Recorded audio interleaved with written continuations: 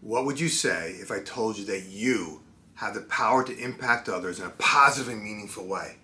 Imagine being able to redirect the energy of your team when they're feeling overwhelmed and stressed. Imagine being able to instill confidence in others to stretch beyond their comfort zone.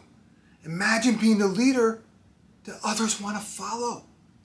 Many leaders believe they do not have this power and therefore do not activate the power within them. Today we're discussing that it's not about others, but it's always about what's inside of you. And I'm going to show you how to activate your leadership power even when things are not perfect.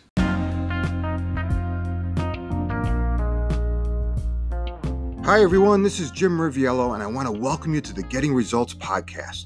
I'm so excited to have you here, so let's get started. Results matter.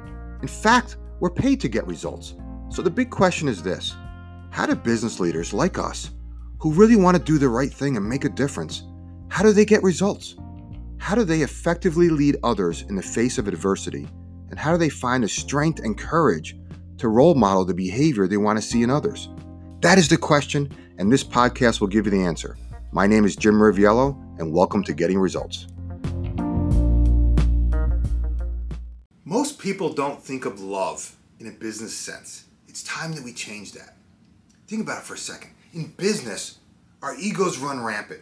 Many people compete. Some attack the weaknesses of others. Many leaders instill fear when their team is not meeting goals or not achieving the success that is demanded to keep pace. Just consider the people on your team and in your organization. Think about those employees who might be afraid of change. Consider how many feel that they just maybe aren't good enough, or they're worried that they're going to make a mistake of some sort. Imagine those who are afraid to speak up out of fear that their thoughts might be rejected. Envision others who believe that success is going to require even more work. Now imagine a different scenario. Imagine having a team that is willing to embrace the unknown, even when the unknown feels scary. Imagine employees who weren't worried about making a mistake because they recognize that is how they learn. Imagine if a quiet coworker, if you were able to activate their voice and you were able to tap in to their insights and thought leadership in a new and profound way. Imagine a team that welcomed success, a team that was actually excited to land a new client, a team that welcomed the opportunity to join forces with another company with the sole purpose of growing and scaling. What would it take to create that reality? The answer is simple. Your leadership. More specifically, your ability to redirect your thinking as you choose. If you do not believe you can do this, you have denied the power of your thought and thus rendered it powerless. As humans, our minds like to wander towards a negative. It's very common. Our ego loves to magnify a problem instead of searching for ways to resolve the situation and grow from it. And one of the biggest challenges I see amongst many leaders that I often talk about, and especially those who are trying to do anything of significance, is this overwhelming desire to make the process by itself problem-free. I mean, let's be honest with ourselves. Success doesn't come from a lack of problems. Success comes from our ability to embrace adversity and manage through it. See, many leaders get so caught up in the thing that is frustrating them, that they can't see a way forward. It could be a demanding client, right? It could be a challenging employee who's having a negative influence on the team. It could be a difficult project that's behind schedule.